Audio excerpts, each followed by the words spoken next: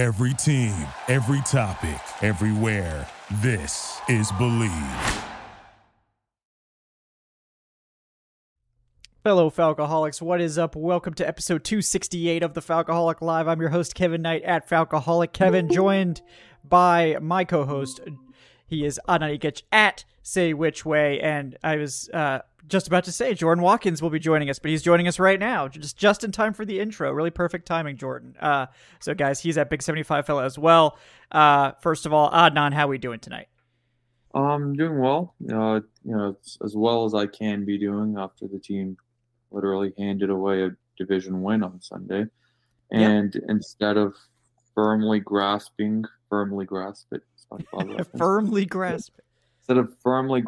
control of this division, they've instead opted to make it a 3-team dogfight down the stretch. So, let's gear up for that because, this team can't get out of its own way. Nope, no, they cannot. That's really the theme of this episode, is really perfectly encapsulated there. And also joining us to talk about it as well, Jordan Watkins at Big 75 Fella. Jordan, how are you doing today? Firmly grasp it. I'm doing all right. It's just one of those things where it's one of those situations. I'm doing all right. We'll get into it. I have my concerns about this matchup. And honestly, a good bit of the concerns isn't even about the matchup itself. It's not about the X's and O's or things like that. It's just the situation. And I know we'll get down into it. So just happy to be here with y'all. Yeah, absolutely. Well, we're going to get into it. Obviously, the Falcons going up against the Panthers this week, and we're going to see how Atlanta fares in the rematch. In the first outing, the Falcons actually played a pretty tight game against them, with Atlanta pulling away in the fourth quarter. But that game, I think a lot of people forget, was tight up until then. And in fact, the offense was really struggling through the first half of that game. So hopefully a little bit cleaner this time.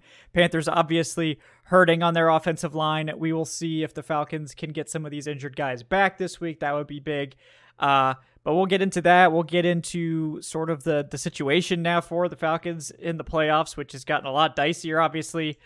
There was a big report about Arthur Smith's job security that I know we're going to get into, and then we'll talk about the playoffs, and we'll also talk about the draft, because if they don't make the playoffs, we're probably looking at another top 10 draft pick. So, really there's a lot of opportunity here for many different content avenues, and we'll try to get to as many of those tonight as we can. But before we dive in too deep, guys, I want to bring you a quick word from our sponsor at betonline.ag. Folks, all the major sports are in action this week, with the college football playoffs ready to kick off, and BetOnline remains your number one destination for all your sports wagering info, including news for pro football, the NBA, upcoming fights, and NHL games this season. So no matter what you're betting on, guys, head to the website today to get in on the action and see all the updated odds for the week. Remember to use promo code BELIEVE, BLEAV is that code, to receive your 50% welcome bonus on your first deposit. Remember, guys, promo code BELIEVE, BLEAV, to receive your 50% welcome bonus on your first deposit. Bet online, where the game starts. All right, well, Adnan, I haven't gotten your take on this game yet. We'll finish off our discussion of the Bucs. I just want to get your thoughts on it. I know it was obviously really frustrating. Jordan and I spent the better part of an hour breaking down just how frustrating it was, but wanted to get your take on it as well. I mean, big lost opportunity, obviously, but what did you think about the game itself? I think we're past the point of frustration. I think the Titans was frustrating. The Vikings game was frustrating. The Cardinals game. We're to the point of it's become sort of maddening, especially this game where the Falcons, I think, for the most part, firmly outplayed the Buccaneers in this game. But they just could not get out of their own way. They just made mistake after mistake after mistake. And that just sort of encapsulates the entire season with this team, because on offense, the offense just could not get out of its own way. But between the play calling of Arthur Smith and Desmond Ridder's mistakes, you had, first of all, I have no idea what that play was on that interception. Like it just felt like gimmicky schoolyard bullshit. Please excuse my language, where it's just like you spin around and then you throw a screen pass. Like, why? Like, what was that going to do? Yeah. What was that going to achieve? So that ends up giving the Buccaneers the ball inside the 5-yard line. They end up scoring a touchdown, which of course they do. So that's 7 points. The safety was also another play where it's like, why are you calling a long developing play? And at the same time, Desmond Ridder is one of the worst quarterbacks I've ever seen at having that clock inside his head. Like, he genuinely just stays back there for as long as possible. And I mean, that's one of the reasons why he always fumbles the ball. I think he spent a solid 3 seconds in the end zone after drifting back there in the first place before he gets the ball smacked out of his hands. That's another 2 points. So on offense, you pretty much gift them 9 points. And then on the other side, Desmond Ridder misses Bijan Robinson on a wide open flat route for what should have been a touchdown. You end up kicking a field goal. So you lose out on 4 points. And then Younghoe Koo. I know we love Younghoe Koo, but my God, you're a kicker. You have one job in the NFL, and I get it. 50 yards, 51 yards, those aren't chip shots. In today's NFL, especially in a dome, anything below 54 yards should, for the most part, be near automatic. You should have a very high percentage kicking those. I mean, Brandon Aubrey kicked a 60-yarder for Dallas before he kicked a 59-yarder. I'm sorry, it's unacceptable to miss multiple kicks under 54 yards in a game. You lose out on 6 points. By my count, you've lost out on 10 points on offense. You've gifted them 9 points on the other end. And in the end, it doesn't matter that you outplayed them. You just sort of handed them points. You just sort of handed the Buccaneers the victory in this game. And, it just sort of, it was just a huge missed opportunity. And it was just, this is going to be the game at the end of the season where if this team doesn't win the division, where I look back on it and I'm like, yeah, that Bucs game first and foremost. And then the thing is, there's a huge list of games where you say that. For me, it's probably going to be this Bucs game more than anything else. Yeah, no, I think so too. And we've obviously talked about the other games that this team should have won. We go back to the Commanders game where they threw that one away with offensive turnovers. We go back to, the late losses to the Titans, to the Cardinals, to the Vikings. I mean, so many. It's like they've lost in the same manner so many times this year. And it's really frustrating. You definitely nailed the frustration aspect of it. And, I wish that they would stop doing that, but they don't seem to be capable of it. And that's kind of the crux of this team, is they can't get out of their own way. It's mistakes compounded by other mistakes. And, offensively, it's constant, and it requires perfection from the defense and special teams for this team to have a chance to win. And so you get a day where Koo does miss a couple kicks, and that's the difference in the game, because even this team with over 400 yards of offense can't score more than 25 points. That I think they've gotten over 30 points once in the Arthur Smith tenure in 3 seasons.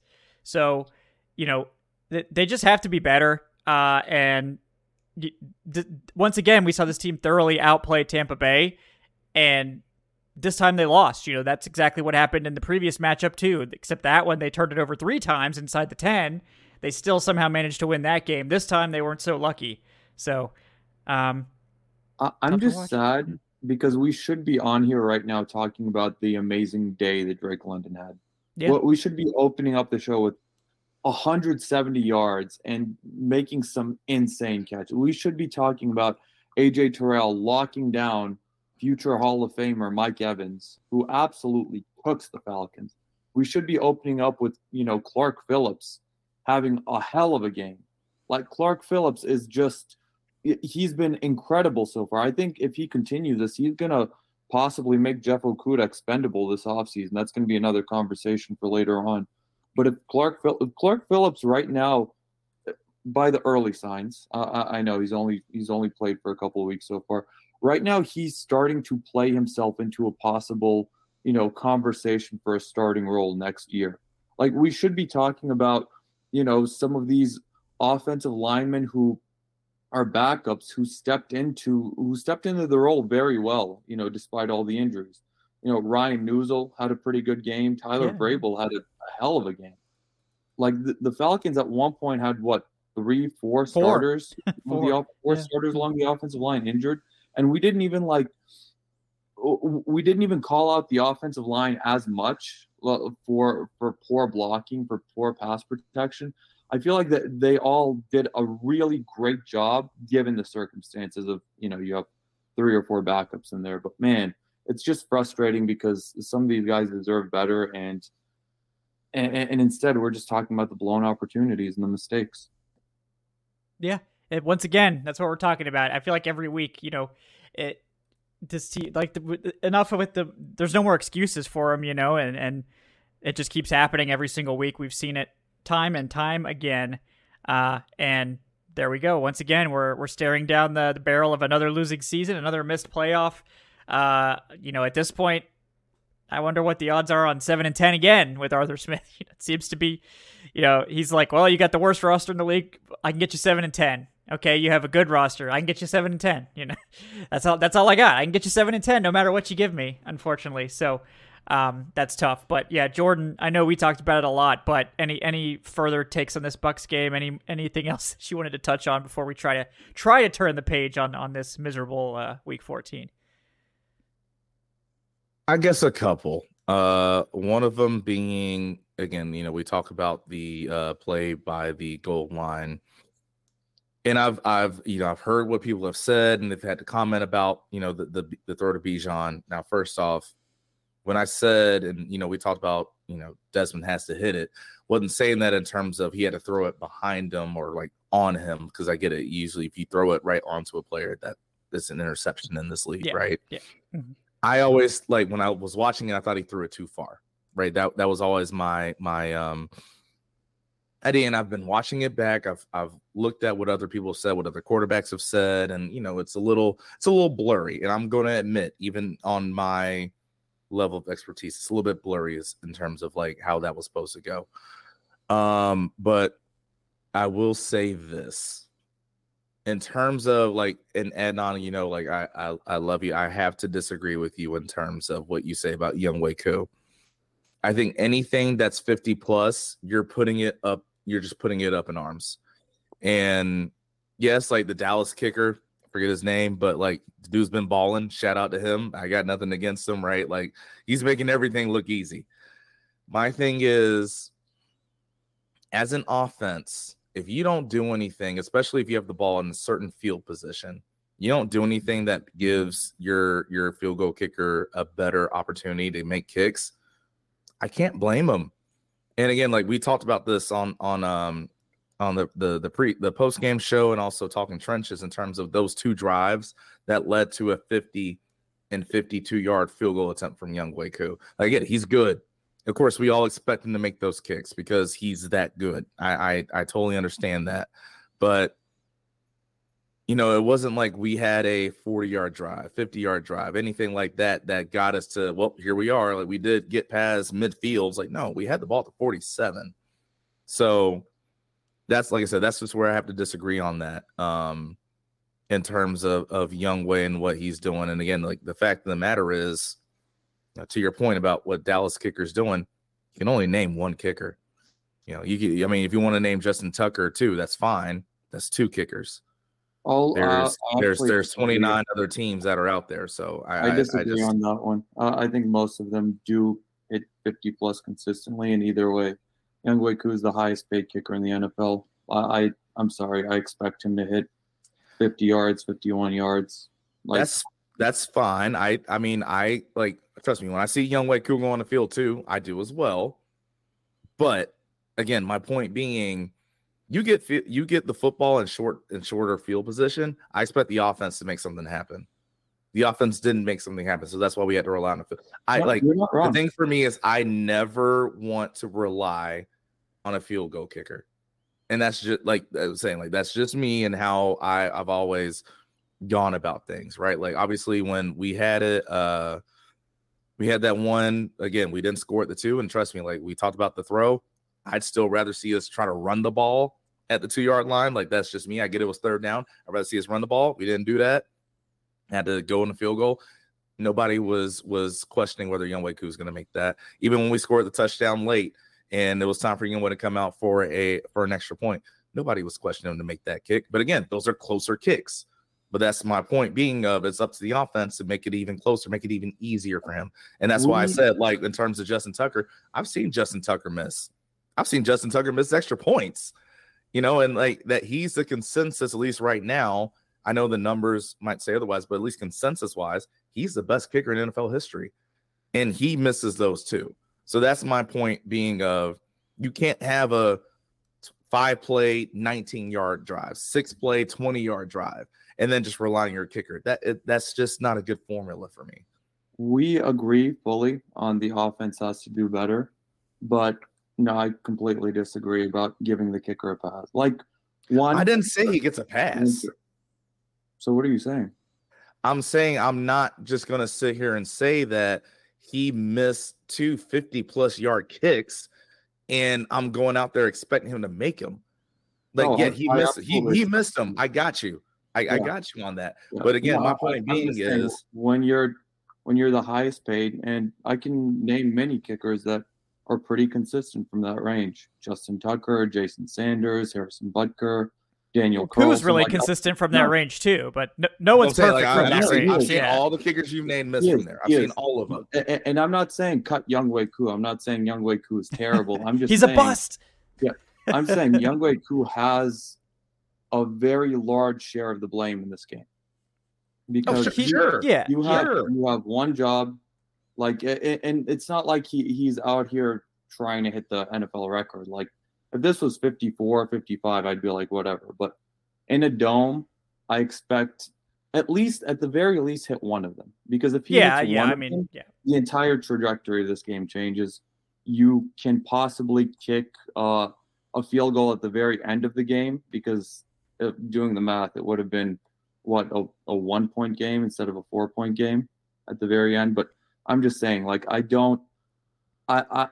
expect a lot from Younghoe Koo, but also I expect a lot from any professional NFL kicker from a certain range and lower, and that is within that range. So let me ask you this, because I know you cover the Hawks too, right? Yep. How many points per game do you expect Trae Young to get? It's not the same thing. Answer the question. How many points per game do you expect Trae Young to get? The average is 27. Okay, so do you expect him to get 27? Like, what? I'm just asking. No, I'm saying, in the NBA, you have players who do multiple different things. Trae Young, especially. Younghoe Koo has one job. So you have other people in the NBA that have other jobs that make that one player's job easier, right?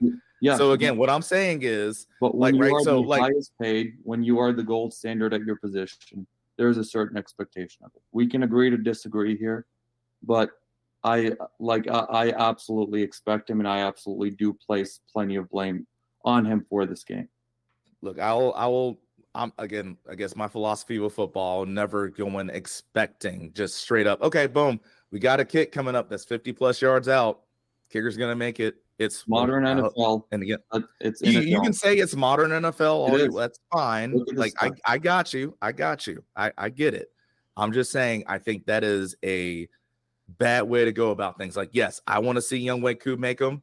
I do trust that he's gonna make them, but still, I would rather see. And again, we talked about this a lot about complementary football. Here's where the Falcons did not play complementary football: is you go even further on your drives and make those kicks easier. Like if he missed from 30, 35, 40, 45, all right, I'm with you. That type of miss is inexcusable. He missed from 50+ twice. That's what I'm saying. Like, I'm not I agree gonna be that much on the offense having to help him 100%. But also where you lose me is you can miss. I think it's fine. I'm not fine, but you can miss once. You can't miss multiple kicks. You can't leave 3 points on the field multiple times in the same game. Yeah, I mean, getting to the two misses definitely hurts. I mean, that's obviously something that ended up being the difference in the game, right? If you get those 6 points, you're ahead at the end. Maybe it's a different scenario. And what we talked about on Trench Talk was like, I blame the offense, not, for the reasons that Jordan brought up, right? Which was that they could have done a lot more to get better field position there, especially given where those drives started. The other one was that they just, in the third quarter, they just punted like 4 times straight. Like, I think it was actually like 6. I think they went like 7 or 8 drives consecutive without scoring, and 2 of those were the missed field goals. But I just need the offense to do something in the second and third quarter. Yeah. They gave up a safety and the pick 6.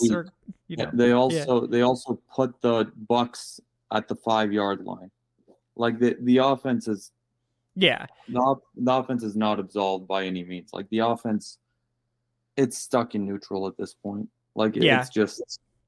And that's where I ultimately land on it. Yeah, is I just like and that's kind of my point, and I think that's what Jordan's getting at too. Is we shouldn't be depending on every aspect of the team being perfect to win games, because it doesn't come together that often where everyone can be perfect. The defense can't give up points, and the special teams can't make any mistakes because the offense is so mistake prone that you're basically gifting your opponent 10 points on offense and putting the defense on the field for the entire third quarter, and then it's kind of what we talked about right on Trench Talk, which was that a lot of people are blaming the defense for losing this game. They're like, oh well, they gave up the score at the end.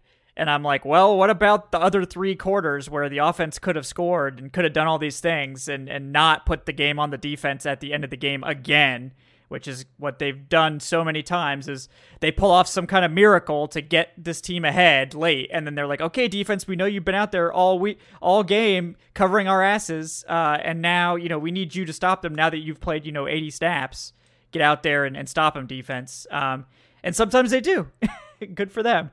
But we need so much more from the offense. And if you saw this defense's like stats this year, like just look at their season long stats this year. If you had told any of us 3, like this is what the defense's stats are this year, like it's going to be a top 10 defense, like a fringe top 10 defense or right around top 10, we would say like, oh yeah, well they're definitely winning 10 plus games. They're winning 11 games. They're probably running away with the division because the defense is actually good. That's a surprise. And I feel like we've come full circle now where it's like, oh, the defense didn't stop them at the end of the game. Wow, what the hell, defense? Like, what's wrong with you? And it's like, I feel like last year it would have been like, if they managed to stop someone at the end, we consider it like a small miracle. So I just, given the construction of the team and given the coaching, the head coach and all this, I don't think anyone's fighting this interpretation. Is like, we expected the offense to be the engine, and it's not. And it's actually hurting the team on a week-to-week basis. And part of that is, that the scheme seems weak. Part of that is that the offensive players are making mistakes. I know a criticism was that Bijan's route on that goal line pass was not correct. That's true. Like, he definitely crept towards the goal line. But again, it's like, every single game we're seeing mistakes by the offense. Lots of receivers running wrong routes, missing blocks. There's this emphasis on Kyle Pitts blocking, and I know people are like, oh, well, Kyle Pitts is missing blocks. Well, yeah, he's not a great blocker because that's not who he is. And it's it's asking a lot. The interception from Winfield, again, like I said, that's not on him. Look, I'm just trying to tell people, again, if you expect someone to be in a certain place, but they read a place so well that, they can shoot it like that, you're not going to block them, right? And again, like Kevin, I know I brought this example up in terms of when I told you, like when I was on the field when we played Colorado, like, look, their offensive line coach can be as mad at that center all they want for missing that block. He was never going to block me on that play because I knew it was coming. He was never going to reach me. And that's the thing about that play too. When Winfield, again, give him credit for knowing what was coming and making a play, he was never going to get there. Like, we can talk about Kyle Pitts not being a good blocker all we want, which is fair. That play is a terrible example to put on that reel of him being a bad blocker. Yeah, if they know what the play is before it's called, you lose all your advantage on offense. You lose the advantage that you have.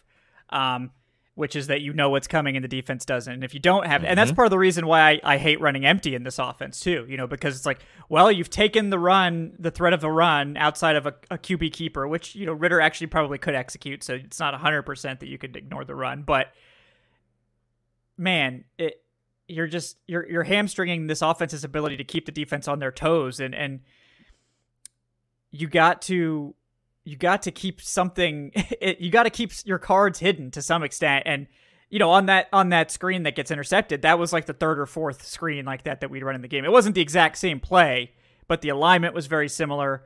It was a similar play call, and Carlton Davis flies up and he's like, "Oh, I've seen this 3 times in this game and probably 15 times on tape. Like, I know exactly what's coming. And if I miss this tackle, then I'm sure someone else is going to rally. So it's fine." And there you go. Basically a pick 6 and huge turning point in the game. Those points sealed the win. All I know is him, he doesn't make that play unless he knows what's coming. That's all I got to say. Yeah. It's too predictable. It's not creative, and it just didn't like it. I don't like a lot about the offense, and another part of it is that if you look at, I was talking with someone on Twitter about this today, where it was like, if you look at the running back carries and the rushing games for both teams, you would probably be like, oh, let's see, 25 for 108, and then like somebody else gets like 5 carries. That looks like that's probably Bijan and Tyler Algier getting a few carries in reserve, right? Nope, that's the Bucks giving Rachaad White 25 carries for 100 yards. Meanwhile, the Falcons gave Bijan 10 carries. And no offense to Algier, they gave Algier I think 11 carries or something similar. So. And obviously some of Bijan's yardage was considered a pass, that little jet sweep, that was another like 40-yard play. But, we're not that, and again, this leads me back to my main problem with this offense, which kind of bleeds into the overall issues with the team that we're talking about. They don't feature their playmakers. They seem adamant to not do that, actually. And you look at Drake London in this game, he gets force-fed targets even when he's not open in this one, and he comes down with some spectacular catches. He has a career day, 10 for 172, and it's like, how many? Wow, Drake London, he's really good. He's getting 10 targets. That's great. And it's like, how many times has he gotten 10 targets in his career? Like 4, ever. And there's no other receivers on this team. So it's like, who else are you throwing the ball to? And part of that obviously is that the Falcons just don't throw the ball that much, but they threw the ball 40 times in this game, right? So it's like, they're not using Kyle Pitts. They sometimes use Drake London, and even Bijan Robinson, they're given 10 carries to in a must-win game against a team down their best run defender. I don't understand the game plan. I know you don't either, Jordan. I mean, what did you think about the game plan in this one, Adnan? That was one of my biggest beefs was their balls to the wall, air it out game plan when the Bucks were down Vita Vea. I mean, yeah, it's inexplicable. It feels like whatever is like the logical thing, whatever is the simple thing to do, Arthur Smith just opts to do the opposite, and it feels like he's just sort of paranoid that, oh yeah, this is what the Bucks think we're going to do. So we obviously can't do this. We have to do the exact opposite thing. When it's like, who cares what they think you're going to do? Like, obviously, they think you're going to feed Bijan. Like, everyone thinks you're going to feed Bijan because that's the logical thing to do. But I don't know. It just feels like he gets too cute. Like he's been getting too cute all season long. He's been getting too cute throughout his entire tenure here. And I don't know. I don't know when enough is going to be enough. And I don't know if he's ever really going to be able to change off of that, because it's completely inexplicable for this team as a whole, not just in this game, to not use Kyle Pitts as much as they should. It's inexplicable for them to, up until 2 or 3 games ago, they had, I think 8 weeks into the season, they had given Tyler Algier and Bijan Robinson the same amount of touches. I think Bijan had 3 more touches total. Yeah, it was close. Throughout the first half of the season. Like that's I don't know. That feels like you're doing too much. It feels like you're getting too cute, and I just don't know. I just feel like this is who Arthur Smith is, and he's just not going to change. He's not planning on adapting, and I think that's probably going to get us more into our conversation later on in the show about that job security report. But yeah, it was that's just one of the more maddening things about this team. Yeah. Well, Jordan, anything else you wanted to say about the game plan on this one before we turn the page to some somewhat related job security questions here in Atlanta? No, not really. Again, like I said before, I think it's just it's an insane that Rachaad White had one fewer carry than the Falcons had rushing attempts as a whole. Yep. Like I said it before. I keep saying it, especially when you consider the fact, like you already said, Vita Vea was out. So that's all I got on that. Yeah. Yep. I mean, it's pretty sad stuff that we just refuse to. I mean, even now, I think Bijan has, 17 more carries than Tyler Algier over 13 games. And, it's, no offense to Tyler Algier. He's averaging 3.5 yards per carry. That's not good enough in the NFL. But we've seen him do his job, right? At the end of games, he's the hammer. He comes in, he lays it down on the defense when they're tired. It works great. Tyler Algier early in games doesn't work so well because, first of all, teams have a whole year of tape on him, so they know what to expect when he gets the ball. And second, he just doesn't offer you that dynamic playmaking, and Bijan does. He showed it on that jet sweep.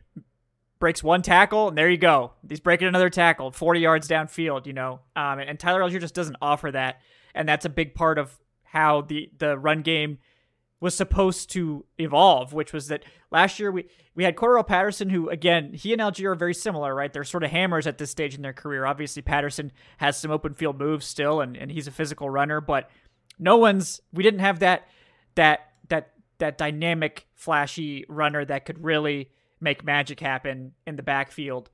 And we got that in Bijan, and we're like, okay, we're spending a top 10 pick on a running back. This is going to be the focal point. This is going to be our star. And once again, we see Arthur Smith just refuse to emphasize anyone, even Bijan. Yeah, no, you're right. And I guess the thing for me, like I said, what makes it frustrating, and I know I've talked about it before. I guess it's story time. So yeah, at Stanford, even when I was in practice, we had a player, and he was a good running back, right? But we had a player. Maybe y'all have heard this name before. His name was Barry Sanders. So it was Barry Sanders' son, right? He was one of my teammates. And how we used him, it got so predictable in terms of anytime I saw him in the huddle and we're going against him in practice, I didn't even rush. I wouldn't pass rush. I wouldn't do anything. It's like, all right, well, Barry's in. I know what play's coming. It's a screen. And every single time I was right. And so that's what I'm saying in terms of that. That's what I'm talking about before. And what we talked about all year in terms of being frustrated about, being so predictable is, again, because you talked about early in the game. Of course, early in the game, predictability actually matters. Like when you're late in the game, predictability doesn't because guys get tired up front. So I can tell someone, in the fourth quarter, hey, here's Tyler Algier. We're going to run the ball in between the A or B gap, and there's nothing you do about it. And there's literally nothing you do about it. You're gassed. You're tired of dealing with this running attack, time and time again. But when it's earlier in a game, right? So we have Bijan in, and there's that outside zone. There's that stretch. You can stop that. Or Tyler Algier's in, and it's we're going inside the A-B gap. You can stop it. You're a little bit more fresh. Because, a lot of times what we've seen in this running attack is what happens later on in a game, right? That's when you see the variance where Bijan might get those runs where he goes more so inside the tackles. That's where we've seen some of the outside zone and stretch plays for Tyler Algier. You switch it up then. But yeah, of course, if it's earlier in the game, of course people stop it. They know what's coming. Yeah, exactly. And that's why I think he's not as effective early in the game. And I think it's pretty obvious. It's just when the defense is full speed, full energy, that sort of battering ram style, it doesn't work as well because guys are like, okay, I just got to play my gap. I'm going to go in there. I'm going to create some traffic. And he's gonna run into me, and it's gonna suck sometimes. But I'm good. I'm fresh. I can handle it. We can all handle it. We're just gonna rally and make the tackle. Late in the game, it's like, God damn, I'm gonna stick my nose in there. But sometimes there's some business decisions being made, and sometimes you go to make that tackle when you're gassed, and the guy just bounces off you. You try to get a hand on him, and he just slips out. And that's why I think Bijan typically is the better option early in games, because you can be full energy and go try to make a tackle on Bijan, and he makes that cut as you're diving for the tackle, and he's gone. And whether you're at full power or half power, if he makes that move right, you have no chance to tackle him. So again, this is Bijan as the highest drafted running back since Saquon, top 10, just to put him into a committee. Yeah. Where you're not even utilizing his strengths correctly. Yeah. I mean, at least they're utilizing him as a receiver sometimes now. I mean, there was that weird midseason stretch where they just stopped throwing him the ball altogether. So, what are we doing? What are we doing here? I don't understand what the plan is. I don't see the vision. I don't know if there is a vision. I think they're just throwing shit against the wall right now. Yeah. No, it's like a beautiful macaroni painting, right? You're what is that? Is that supposed to be is that that's a lovely tree. Oh no, that's a horse. Oh yeah, yes, exactly. Yeah, you're right. It's a lovely horse. Yeah. I mean, it's really frustrating. But that leads us on to our next point, which is that we saw a report from ESPN reporter Jeremy Fowler, who we know has connections with the Falcons, today, basically saying that Arthur Smith's job is expected to be safe, quote, barring a late season collapse, which I would argue that this loss to Tampa Bay kind of qualifies a little bit as a late season collapse. The fact that they're 6-7 right now is kind of seems like they're a late season collapse. But basically the idea is that probably if he doesn't lose out, he's going to be back in 2024. And obviously that didn't sit well with fans. I mean, I just kind of tweeted it out as news, didn't really comment on it, but I don't think I saw, I think I saw a handful of people out of like hundreds that replied say like, oh, good, he deserves another chance. I think everyone's sort of like, why does he get another chance? And I think we know why, right? Which is basically that Arthur Blank has a lot of faith in Arthur Smith. And I think obviously they're giving him a mulligan for the first 2 seasons, considering that the roster was where it was, which I think to some extent is fair. But I don't agree with giving him the mulligan for this season, where everything is here. This is year 3 of the offense. Like, if the defense was still coming together, I guess I would be like, okay, the defense is still holding this team back. Ryan Nielsen's here for the first year. We should expect this to get better, whatever, But it's the offense that's the problem, and this is Smith's bread and butter. And the plan doesn't seem good. Like, I don't like it. I know you don't like it, Auden. I know you don't like it, Jordan. The plan looks bad. So it's like, why would I want to keep going on this plan? Like, if this is the 3-year plan, please God, don't let it get to year 4, because this will be the 32nd ranked offense in year 4 if we keep on this trajectory. So it's an ugly looking offense right now. I don't really know what the point of it is. It's not run heavy anymore. It's not pass heavy. They drafted they drafted these 2 big receivers that they seem reluctant to throw the ball to and feature. They drafted a running back in the top 10 that they seem reluctant to feature and like they want to save him for the playoffs, which kind of bold of you to assume you're going to make the playoffs anyway, because you might not and probably won't at this point. We'll see. But Adnan, I mean, what do you think first of all, what's your opinion on Arthur Smith? What do you think the bar should be for these final 4 games for Arthur Smith to return in 2024? We'll start with that. I don't think it could be more cut and dry for me. I think it's, you make the playoffs, fine. I understand not wanting to fire a coach that just broke a playoff drought, even though I have my own opinions about it. But I can understand that. I feel like that could be reasonable if you win the division. Either way, I would hope that next year that seed is a lot hotter no matter what, barring a deep playoff run this year. But if you make the playoffs, I can understand the justification for bringing Arthur Smith back. Let me just put it that way. If you don't, then what are you doing? If you what are we doing as a franchise? Because if you don't win this division, if you don't make the playoffs, that means that Arthur Smith will have been here for 3 years. All 3 will have been losing seasons. And you said it, first 2 years, he got a mulligan for it. This was his mulligan. This year, like coming into this year, there was no talk about Arthur Smith being on the hot seat. You have had 3 off seasons of getting your players in here. And, Arthur Smith, I know he's not the general manager, but he gets a lot of say in how this roster is constructed. And he gets a lot of say in how this roster looks. I don't think that there's any more excuses.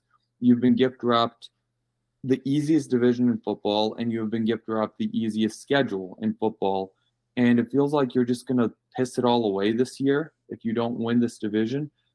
And the other thing for me is, in today's NFL, what coach gets 3 straight years of losing seasons? None in Atlanta ever have. Not with blank. Yeah.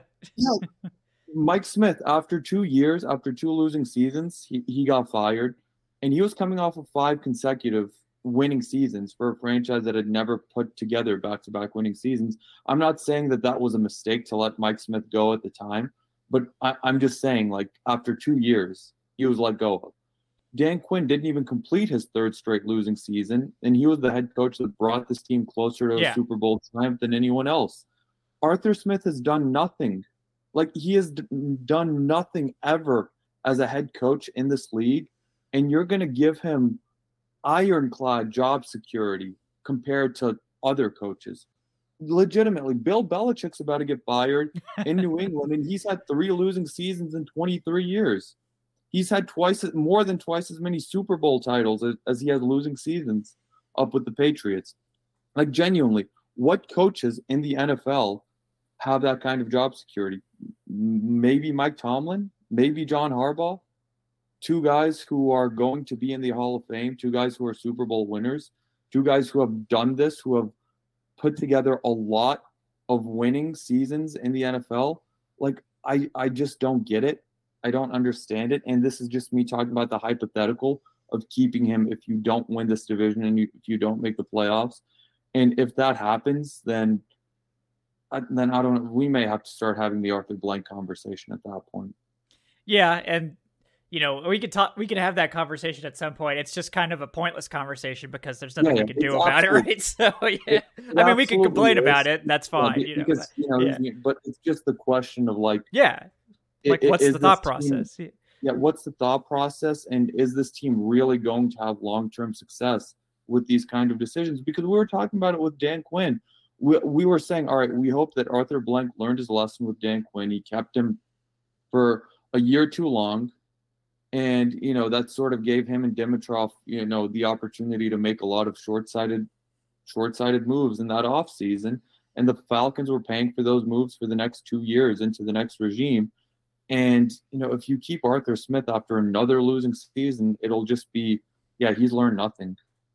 Yeah, no, I think I'm very much in the same boat with you, Adnan. But yeah, Jordan, for you, what would it take for you to feel like a ringing endorsement, or that you would be like, okay, if you do this, I think Arthur Smith has earned the right to stay in 2024. What kind of record, or is it playoffs, for you, Jordan, that you're looking for? Nothing. And You're done. I've talked about. Well, I guess that's the thing for me. I've said this way before. I think a lot of other people had to, right?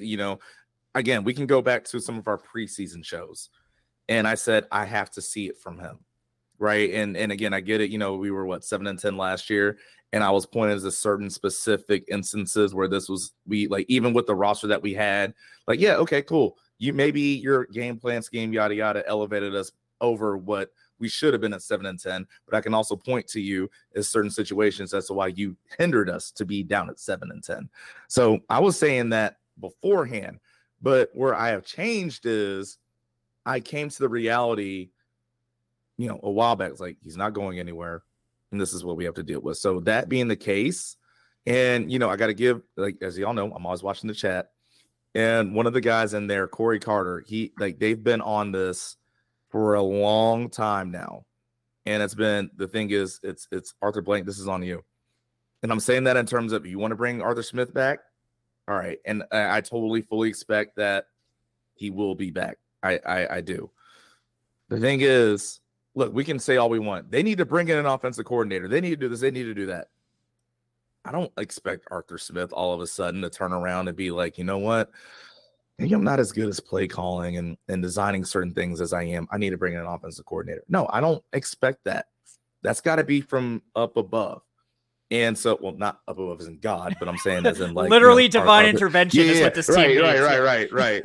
But my thing being is like, that's got to come from someone in the front office.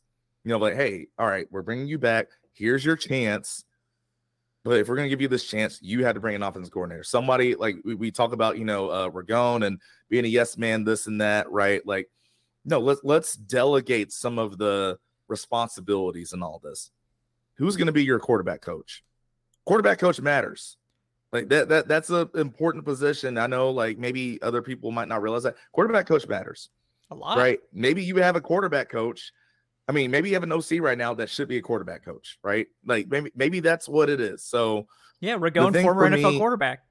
Exactly. Yeah. So that's the thing for me. And I know Matt Schaub's kind of just floating around in this organization somewhere. He doesn't really have a title. That he's the de facto quarterback coach, but I didn't give him the title. I mean, it's like but again, like that. But again, that's part on the organization of just leave that up for everyone else to speculate, right? So my thing being with that is, look, again, I as everyone can probably tell if you've heard me talk, I've been well past my Arthur Smith needs to go days because I think he's gonna. I fully expect him to be back.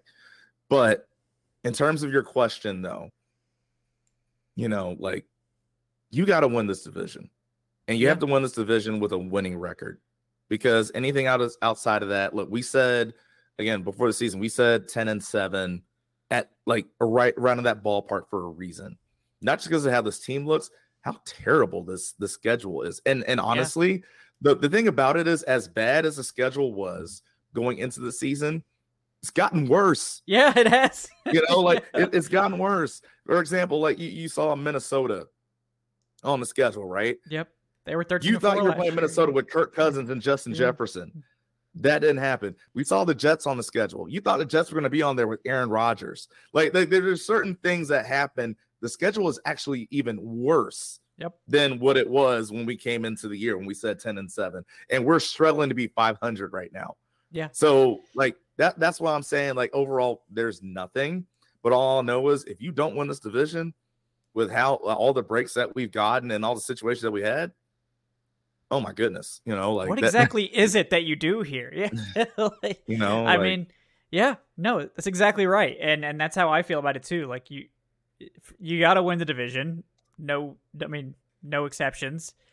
And I mean, at least get to 8-9, but probably need to get to 9-8. But at this point, I don't think they're getting to 9-8. I think 8-9 is the best they can do. So, I think their path to the playoffs is beat the Panthers this week. If they lose to the Panthers, he should be fired. I'm sorry. Like, you should fire him after that. Like, you lose to the Bucs, you lose to the Panthers. I'm sorry. Like, losing to the Panthers is I cannot abide. And because you won't make the playoffs after that.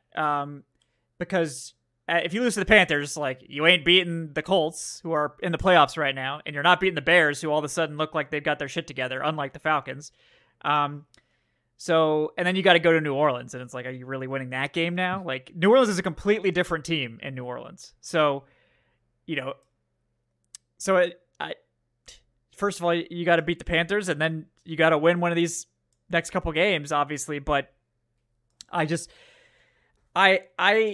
if it was like this team was ravaged by injury, or like, the only problem was that Desmond Ridder wasn't playing well. Like, Desmond Ridder just is clearly the worst starter in the NFL, and like the game plan looks solid, but like Ridder just can't execute it. Like, there are a few paths to like maybe you could squint and be like, well, we can't really hold the season against him. Like they made a mistake at quarterback, whatever. And definitely quarterback has something to do with it, but it's not the whole story.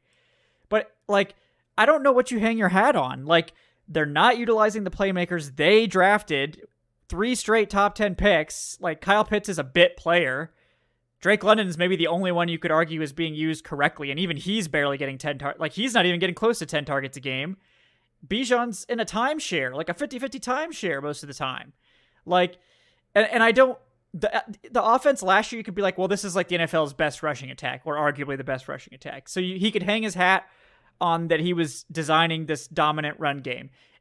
That run game isn't here anymore. Like the run game is nowhere near as good as it was last year. It's still like top 10, but it's not dominant anymore, and it's nowhere near as consistent as it used to be. So like, and you're playing teams that are worse than last year too. Like this year's schedule is significantly easier than last year, and you're playing worse. Yeah, and you're playing worse. Next year is very brutal as well.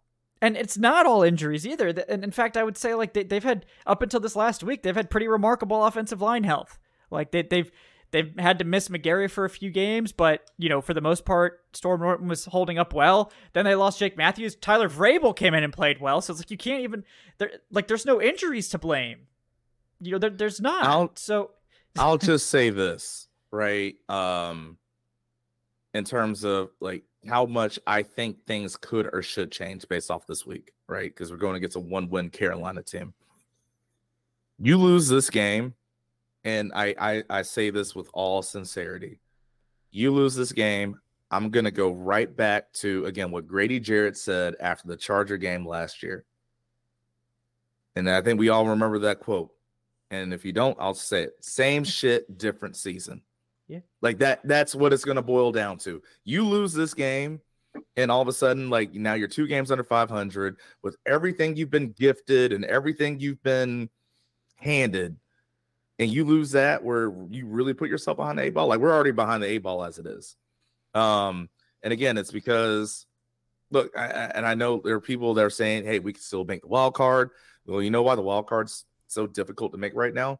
Because you lost that game to the Commanders with Sam Howell. Because you lost that game to the Vikings with Josh Dobbs, because you lost that game to the Cardinals with Kyler Murray making his first start. Like there are so many other teams now that are ahead of us with a similar record, but the reason why they have the tiebreaker is because their conference record is better than ours. So no, you trick those away. So there is no, we can make the wild. It really is. We got to cheer for all these other teams to make things happen. So again, you lose this game this Sunday. And I know we hadn't even talked. Like, here's how bad Carolina is. We've just talked so much about the Falcons stuff, right? Of like what's going on. They didn't do all these things. Because you know what? Honestly, in my opinion, to an extent, and I get they're an NFL football team. I give them that respect. Yep. Carolina sucks. Yeah. Like I'm just saying it. I'm sorry. Carolina sucks. Yeah. And especially the fact that They Brian know Burns, it. he didn't practice today. He who knows if he's going to be active. Their O-line, their starting O-line is about as good as the Falcons' makeshift O-line with 4 replacement players that we had. The Falcons might be better this past Sunday. It might be. It might be. But again, that's my point. So again, that's what I'm saying. This game means so much, but at the same time, it's the same reason why I'm so hesitant going into this game because it's. Yeah. I don't want that Grady Jarrett quote to come alive after this week. Right. Again. No, yeah. That's a good point. I don't want it to. You lose to Indianapolis, okay, I can kind of understand it. You lose to Chicago, again, I get it. Chicago's been playing a lot better, but still you should be able to beat Chicago. Like those are some games where it's like, and of course how it plays out. There's no excuse to lose to Carolina. No. Absolutely no excuse. No. So you got to figure out a way. Beating Carolina would also be the first time Arthur Smith has swept a division opponent in his 3 years. Yep. Which. Well, so you can't even say that. Oh yeah, he does a good job of winning against other NFC South teams, and that's his calling card. Like I don't know. I don't get what he's done to earn that kind of. I'm not earned to just be given that kind of job security because he hasn't earned anything. Yeah. No, you're absolutely right there. So, again, it's I think we all need to see this team make the playoffs to even have the conversation about Arthur Smith returning. But it seems like the conversation's already been had, and the belief is that he'll stay, barring a late season collapse. But whatever that means, But what does that even mean? I don't know. I mean, I losing out. Define a late season collapse as missing out on the playoffs, but yeah. If they mean he has to go 0-4, then it's like, what are we doing? Like, what? Right. Why? That's the bar. Yeah. I mean, I could coach us to 0-4. The rest of the way. I could be on the field and we go 1-4, and it'd be all my fault. Yeah. I mean, if you want someone to come take the fall for 0-4, like pay me the millions, I'll come do it. Let's say he goes 1-3. That's 3 straight 7-10 seasons. And you're not going to fire him after that? Yeah. I mean, I agree. I agree. So we did have two super chats in relation to this topic as well. First of all, from Falcons 4L with the $5. Thank you, Falcons 4L. He says, heard the bad news that Smith will be back next season. Yeah, it seems that way. And then we had Matthew with the 5. Thanks, Matthew. Says, NFL teams with the easiest schedules in 2023. Atlanta, then New Orleans, Indianapolis, San Francisco, Carolina. How do we ignore this? Tampa Bay had the first place schedule. We need to draft a quarterback. Arthur Smith gone. Yeah, I mean, this is going to kind of segue into our draft conversation because the Falcons are back to picking 11th now after the Tampa Bay has taken over control of the division, which it's going to be this way no matter what happens. Like the Falcons will probably be picking, if they win some games, they'll probably be picking around this range, or they'll make the playoffs. But if they say they do have this mythical late season collapse, the Falcons could get inside the top 5. I mean, it's not out of the question because right now the teams all the way to the 5th pick have 5 wins. So, and they play several of these teams. Like they play the Bears. So if they lose that Bears game, the Bears would then overtake them in the draft order because the Falcons have the lowest strength of schedule. So they will lose or win all tiebreakers in the draft order. Vegas and the Chargers play each other this week. Those are 2 5-win teams. So one of those 2 teams is getting 6 wins. Then you got the Giants, you got the Jets, you got Tennessee. None of these teams look like so terrible that you wouldn't think that they would win any more games this year. So like, it would be hilarious, obviously, if they do lose out. And maybe that would, lead to Arthur Smith's firing. But, it would probably help the add a new quarterback agenda that Matthew was pushing. But, it's kind of going to be another season just like that, where if they make the playoffs or they get a top 10 pick. Yeah. I'm just saying, having a top 5 pick and firing Arthur Smith, that doesn't sound like the worst deal right now. I mean, it's kind of how I feel about it, honestly. And we got Corey Carter with $2 as well. Corey says, if we finish second this year, we get then we also get a second place schedule next year. Just saying. Yeah, I mean, good point.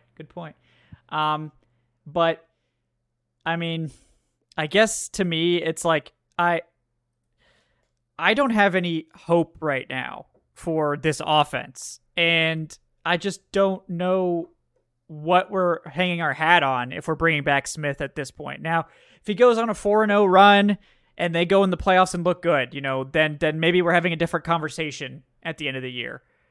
But I think the chances of this team going 4-0 are basically 0. I think the chances of this team going 3-1 are like 10% or less.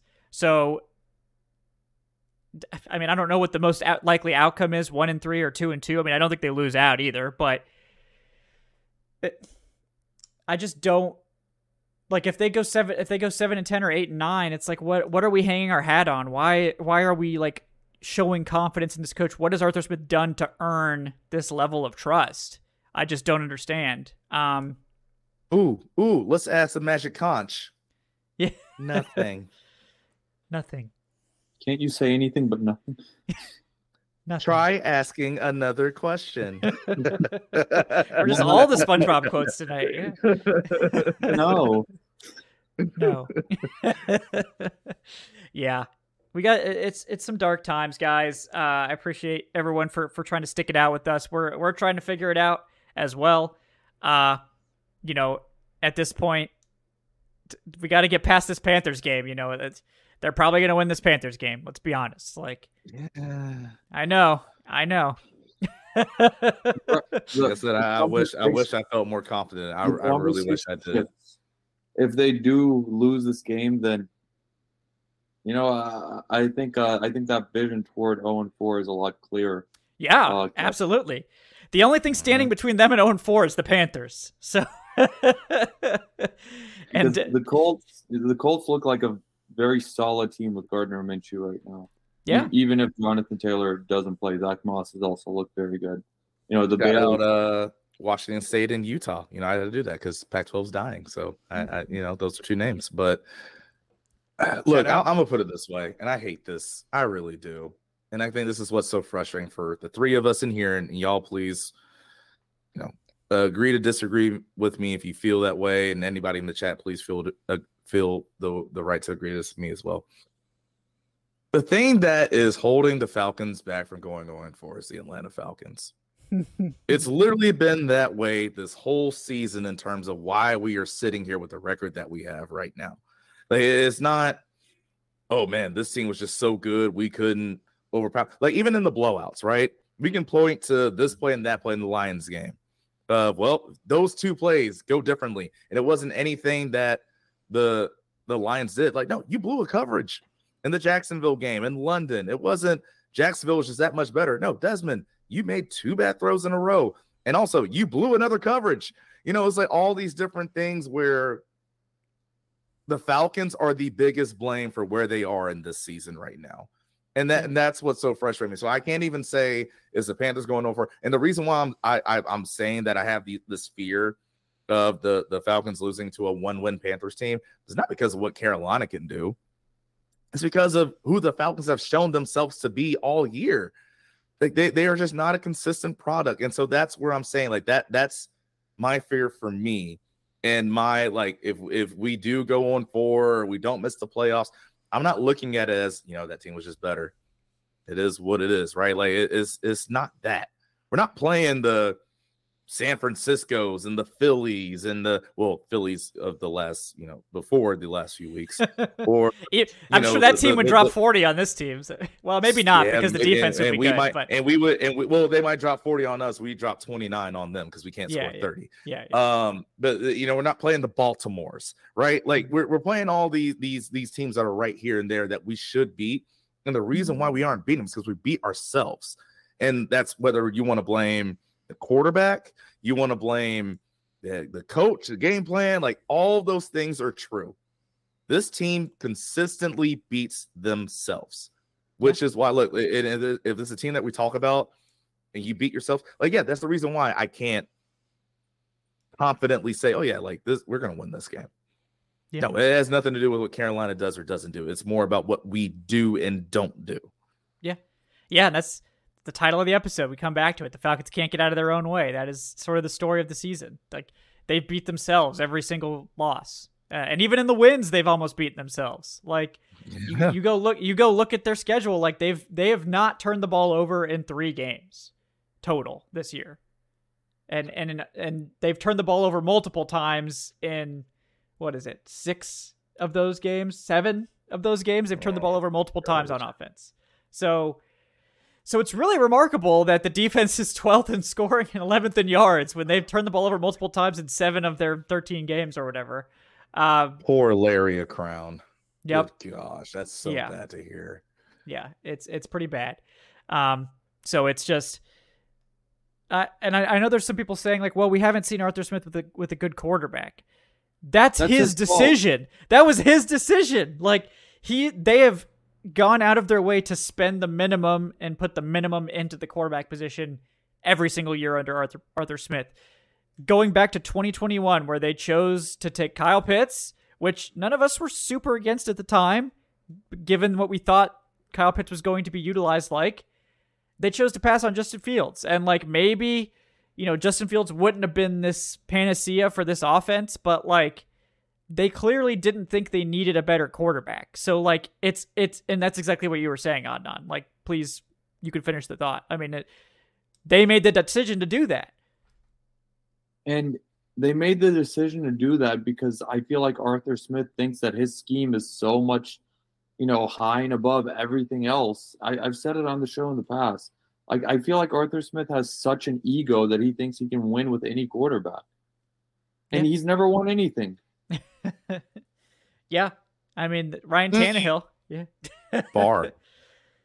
In before Ryan Tannehill comes in this offseason. So, that because Ryan Tannehill is definitely going to save us. It's probably the likeliest scenario if Arthur Smith stays on as the head coach. This team picks up Ryan Tannehill next year and gets their brains beaten in throughout the next season because that schedule is very, very difficult. And then they finally part ways with Arthur Smith, but that's going to be another wasted year. Yeah. I mean that's my fear, is that they're not going to. I mean, maybe they do go out and make a crazy move for a quarterback, but like, what happens then? Like, what happens if Jaden Daniels is here and this offense still sucks? It's like, oh wow, we just wasted the rookie season of Jaden Daniels, with this terrible. Like, are we going to are we going to call Jaden Daniels a bust then? Like, are we going to call whoever quarterback that comes in here a bust then? Because right now we've seen like every quarterback that this offense touches turn into a bad quarterback. Maybe Matt Ryan 2021 is like the exception because Matt Ryan was still playing well at that point. But like, maybe Matt Ryan was actually kind of good, and people in his fan base, didn't appreciate him. I don't know. I mean, yeah, I agree. I don't even think that's a hot take. I think. Well, for some people, sadly, for some people, it is. It is. Yeah. No, I mean, we'll continue talking about it, guys. We'll see what happens this weekend. I mean, obviously, if they lose, it's time for the draft takes, right? Because the chances they go 0-4 and end up with a top 5 pick are much higher. And in that scenario, the chances of them getting one of these top quarterbacks is actually really high. Like, if they don't take a top quarterback when they're picking in the top 5, then, I mean, I don't know what the hell to tell you. It's like, what are we going to do? It's going to be Arthur Smith saying that we can win with Ritter. I mean, maybe they'll take Laiatu Latu or something like that, and I wouldn't be too upset if they take like a star edge rusher. But like, that would be the only option that I would accept if you take a star pass rusher. But they're taking back Powers. Hell yeah! Look, if at first you don't succeed, try again, Adnan. Right? Like we couldn't make Kyle Pitts into a blocker, so let's just take another tight end in the top 5 that we already know can block. That'll solve all of our problems. There we go, easy peasy. But yeah, guys, we'll see how it goes. We got one more from Corey Carter. Thanks, Corey, by the way, the $2. He says, I've got 2 quarterbacks on my fantasy team, Stroud and Ritter, and this week I'm putting my whole season on the line if Stroud doesn't play. Changed my mind, really. I mean, I hope you don't have a 2 QB league. I guess is what I'm saying. Ritter actually, for his part, has been a decent fantasy quarterback because he scores rushing touchdowns. Yeah, he's actually been a decent fantasy quarterback. Yeah, especially this year. Yeah, no, it's not against the Panthers. Yeah, I mean, I would do it if I had to for sure. Or you could be like me and start the GOAT Jake Browning. Yeah. I started Jake Browning that first week that he was started. And somebody was up like 18 points on me, and I bet they were like, "Oh yeah, I got this in the bag." And then he scores like 25, and I just like died. I was like, "Oh yeah."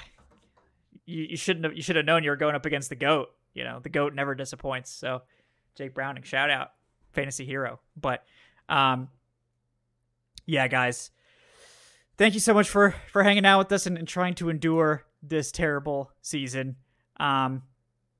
This I think it's a mess of their own making. They didn't really, and like Taylor Heineke came in too and looked terrible. Like, it's like every quarterback that this offense touches looks terrible. Mariota looked terrible. Heineke looked terrible. Ritter has looked better than those two, but not by much.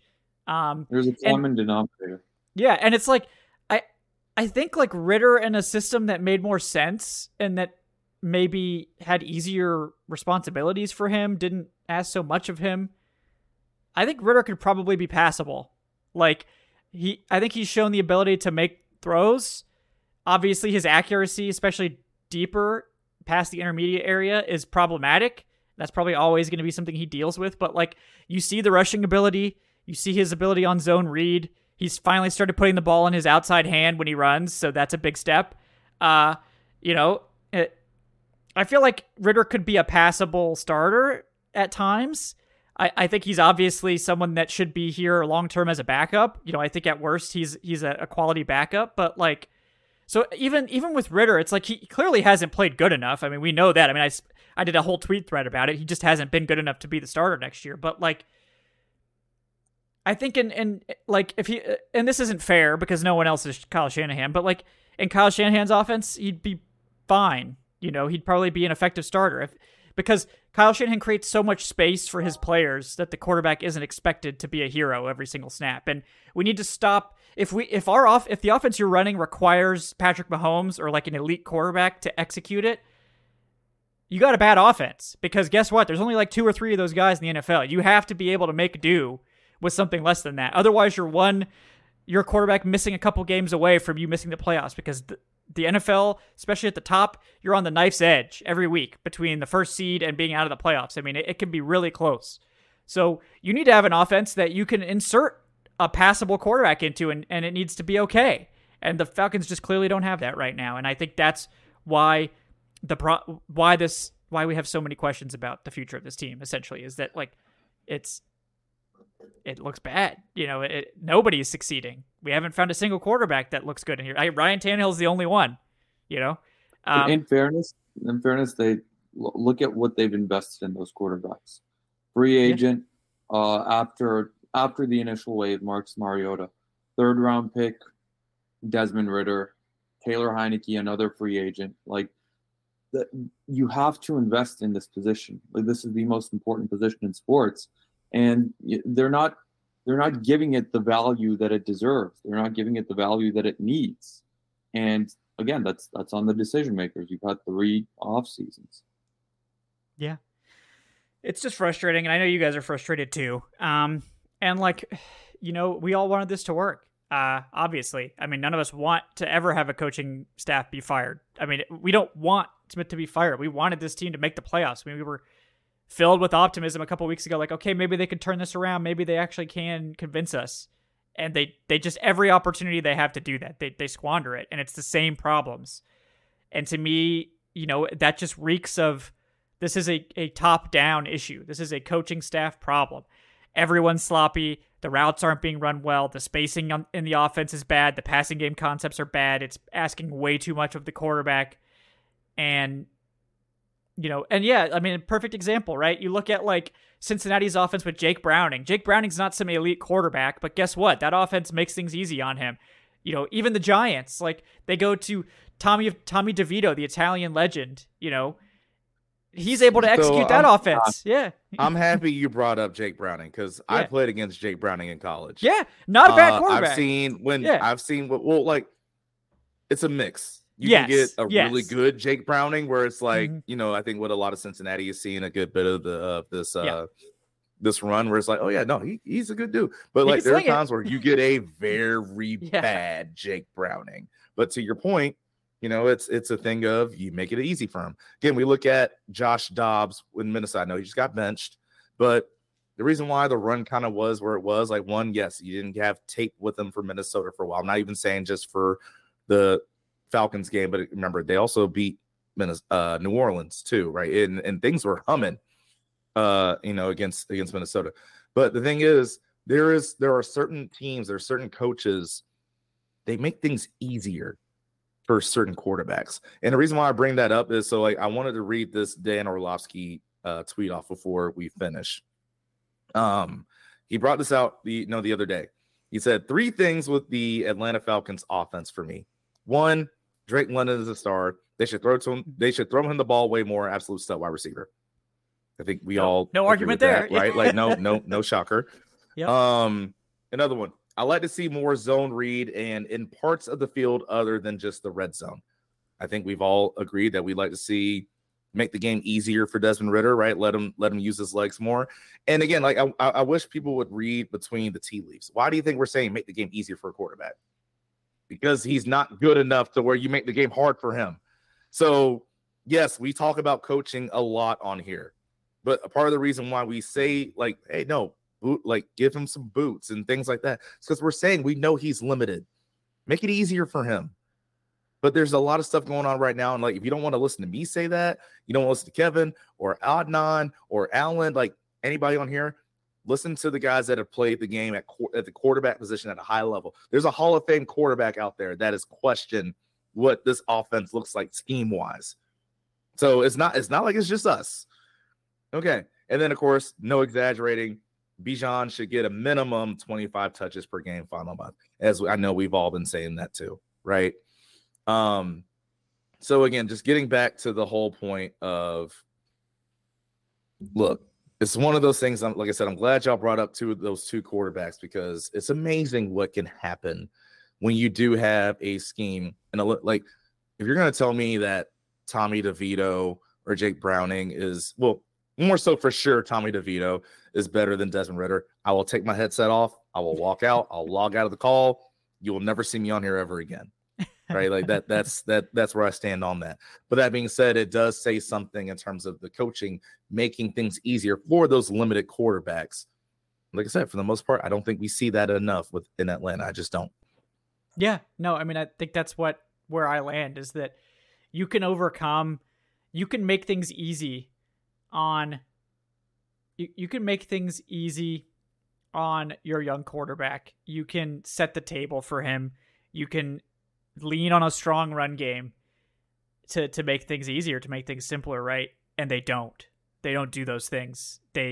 Maybe it's because of misplaced trust in Ridder. I don't know. But from the very beginning, they put a lot on Ridder's plate. They didn't make it easy on him. And it's been to their detriment. Ridder has been very mistake prone. He's made a lot of bad reads. He's made a lot of bad decisions, but he's not being helped either. And it's not, and a lot of people, and some people would probably say like, oh, well, like, I mean, I'm sure Ridder isn't telling them, like, why isn't Ridder telling them to simplify the offense? Because he would never say that. Like, no quarterback's going to be like, actually, I can't handle the playbook, guys. Please ratchet it back. No NFL quarterback is going to do that, because it would be such a blow to your ego to actually admit that. And like, you have to be confident in yourself in the NFL. Even if you suck, even if you're not good enough, you have to think you are, or you have no chance. You have to believe in yourself. Even if no one else does, if you don't believe in yourself, like, you're done. You have no chance in the NFL. You're cooked. So you have to believe in yourself. And Ridder's not going to say, hey, guys, you need to ratchet back the play calling a little bit, make it a little easier on me. That'd be great, because I can't handle some of these reads. It's too complicated. There's too many moving pieces. Like, that's a lot to expect from a veteran, much less a guy who's basically starting. He still hasn't even started a full season of games yet. I mean, it's getting close now. It's 15 games. But this coaching staff has to do better. They have to put him in a position to succeed, and they haven't done that. And I think that's one of the biggest indictments that we've seen, is that we were supposed to have this strong run game. We were supposed to have this staff that knows what to do. They can scheme it up. And not only have they not leaned on the run game, the Falcons are 15th in yards per carry this year, by the way, nowhere near what they should be. It's just, you got to be better. You have to be better. And they haven't done that so far. But yeah, please go ahead on it. I'm just going to say one thing.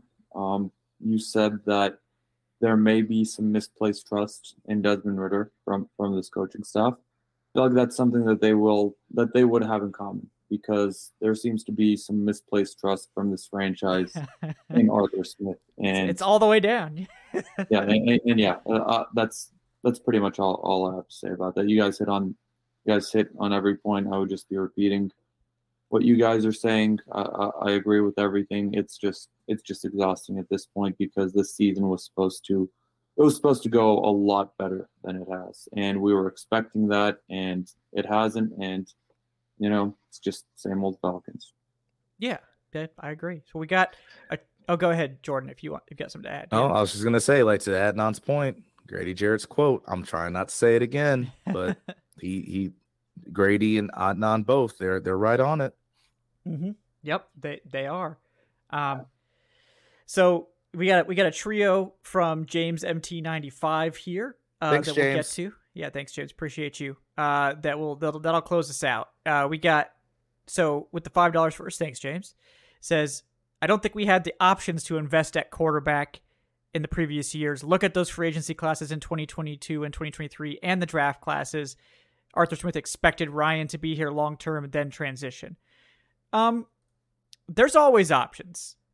And like, I mean, I wasn't in favor, obviously, of going all out for Lamar, and also Lamar was never available. So like, I'm not really going to talk about that one because he was never available anyway. But like, they could have made moves those years. Like, sure, they could have made a move, and like the Panthers went up to number 1 to get Bryce Young last year. Like and they were picking behind the Falcons. Now I'm not saying that was a great idea or anything, but like, let's not pretend that there weren't options. Like the Falcons could have made that trade with the Bears instead of the Panthers. They could have gotten up to number 1. They had assets. They could have done this type of stuff. Now, obviously, the Bears wanted DJ Moore, and that helped solidify the trade. But I mean, it's all part of it. They had options. There were more options than were Also, what was available. Justin right? Fields was there in 2021. Yes, and that's the big one. I would say, like, I would say that was their chance to get a quarterback if they thought they needed one. And like, I would have said they should have just done it anyway, because you never know. Like at Matt Ryan's age, I think he was 37 in 2021. Yeah. You just don't know how many more years you're going to get. And it would have been the perfect scenario to develop a guy for a year or two and then gently insert him, after that. But they chose not to do that. Maybe they did expect Ryan to be here, but then they went and pursued Deshaun Watson. Now we know that wasn't really Smith and Fontenot's idea, or maybe even their call at all. But they then let Ryan leave. They traded him away, and that was out of respect for Ryan. I get that, but they didn't make any attempt to really replace him either. Like, they signed Marcus Mariota, so like. And I mean, I get the 2022 class didn't have great quarterback options. But still, like, what about Ryan Tannehill? He could have been had in a trade this year. And like, I agree, like, it wouldn't have been a great setup and I wouldn't have loved it, but like, they could have made a move for Ryan Tannehill if they thought that Ritter was so bad, but they had a lot of faith in Desmond Ritter. And it seems like, I just don't know who to blame. Like, I'm not sure if it's really Desmond Ritter's fault, or if it's Arthur Smith's fault, or if it's a joint thing. It's probably at least somewhat of a joint thing, right? Definitely joint. But yeah, it's definitely joint. I mean, obviously, like, yeah. No, sorry, I sorry. No, go ahead. I ahead. didn't mean to cut you off. No. I mean, going to say, go like, ahead. Yeah. In terms of the Marcus Mariota thing. Again, once I saw I think he was released from the Raiders. I think that's where he was before. It was like, oh, he's going to be in Atlanta, and the reason why is because, well, where was he before? He got to Vegas. He was in Tennessee. So, like, in terms of being in a transition window, you knew that was what was going to happen. Where I think, again, my issue have been all along is we saw how things were going with Marcus. You should have let Desmond play earlier, and I think that would have given us a better idea, us being, the decision makers that be, what do we have at quarterback? Like, again, you just let him play 4 games, and of course, one of them was against second and third teamers against Tampa Bay because they already had the division sealed up, so you didn't really see much from there. So you came into this year hoping you thought you had what you had at quarterback, right? But in reality, like, the way this is probably going to play out is you really just had two backups as your top 2 options, talking about Desmond, which I think that's what he's going to end up being overall. And of course, Taylor Heineke. Now, I'm saying that to say I still honestly don't fully know what Desmond Ritter is. I'm just going off of what I have seen of him, Yeah. So that's why I get frustrated in terms of going into this year, all the cap space we had, all the moves that we did. Maybe you do make something happen for a quarterback. Sure. But because you didn't let Desmond play earlier last year when he could have and should have played, you had no idea, which let you be even more bullish on letting him be the guy going into this year. So that's what I'm saying. Overall, like, they played themselves. Yeah. No, I think that's the big thing, is that Desmond Ritter should have started like half the games last year. Marcus Mariota, like, clearly was mentally broken after a certain point, and he really shouldn't have been on the field anymore. But we had to wait 14 weeks to see Desmond Ritter. And that was ridiculous. It was a terrible decision. I think we all know that. That was their first mistake with this quarterback situation. And I think that was our first clue that they didn't really know what the hell they were doing there. The second one, and Adnan beat this drum a lot, Ritter barely played in the preseason. Barely played. He played like a handful of drives the entire time. They treated him like Matt Ryan. in the preseason. And lo and behold, he looked really sketchy the first 4 games, just completely not ready. They were hiding him in camp too. Yeah. I don't know if you remember training camp, but we were there every single day, and every single day, never threw it deep. Yeah. Every single pass was within 5 yards for the most part, the majority. And I saw people and I saw other members of the media just pushing this narrative of, oh, he went 7 for 8 on his passes in 7 on one drive. Yeah. And it's like, yeah, he went 7 for 8. All 7 of those passes were screen passes. They were all screens and slants. I would hope he would go 7 for 8.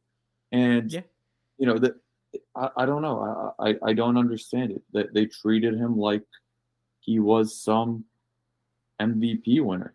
But exactly. You reap what you sow at this point. Yeah, and I know it's maybe it wouldn't have led to Ridder being better, but I think it would have given us a clearer picture of what he was, and maybe I don't know if it would have changed things for this coaching staff, made them realize he wasn't as ready as they thought that he was, but they botched it. They didn't give him enough reps in the preseason. They didn't really give him much of a chance to get ready. They kind of anointed him too early. And clearly Taylor Heineke's not a better option. I mean, I think we know that obviously at this point, but it was botched, the whole thing. And I know people are saying, well, they were in the division hunt last year, so that's why they didn't benchmark. Mariota was costing them games. He was losing them games. I don't know what you're preserving. Yeah. Yes. I want to say this one final thing, and then I got to go after this. But I want to say this one final thing, because let's look at the schedule again last year, because I think people kind of forget. You get jaded, and I get it in terms of you could say the same thing for this year of you get jaded by a division push, yada yada.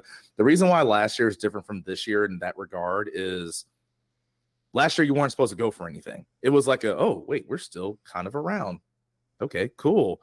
This year was no, you were supposed to have everything around where you're supposed to win this division. So I'm just going to ask people again, after that Thursday night game on November 10th, when the Falcons lost 25-15 to Carolina, and this dude, Marcus Mariota, threw the football like this on his back, you really thought that we were supposed to win a damn division? Really? I seriously, because this is what we did to close out that year. You lost then to the Chargers, and again, that wasn't even fully on Marcus. Drake London had the fumble by the goal line. What was his name?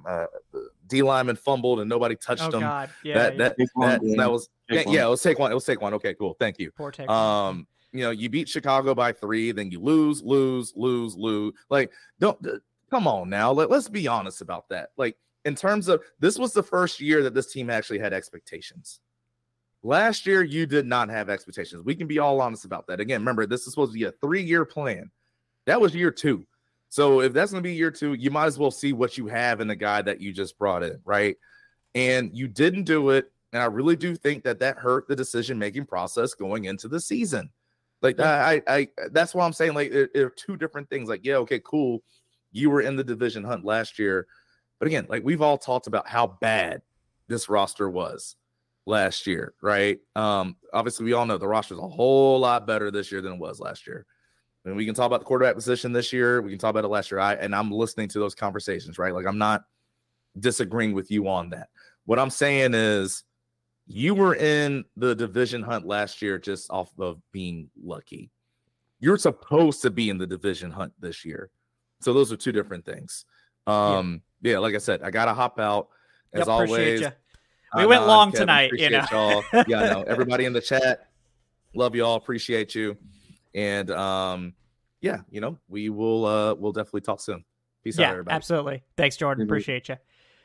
Yeah. No, I mean, I know some people think if we took Mariota out, we'd be tanking. I think it's the opposite. I think Desmond Ridder gave them a better chance to win.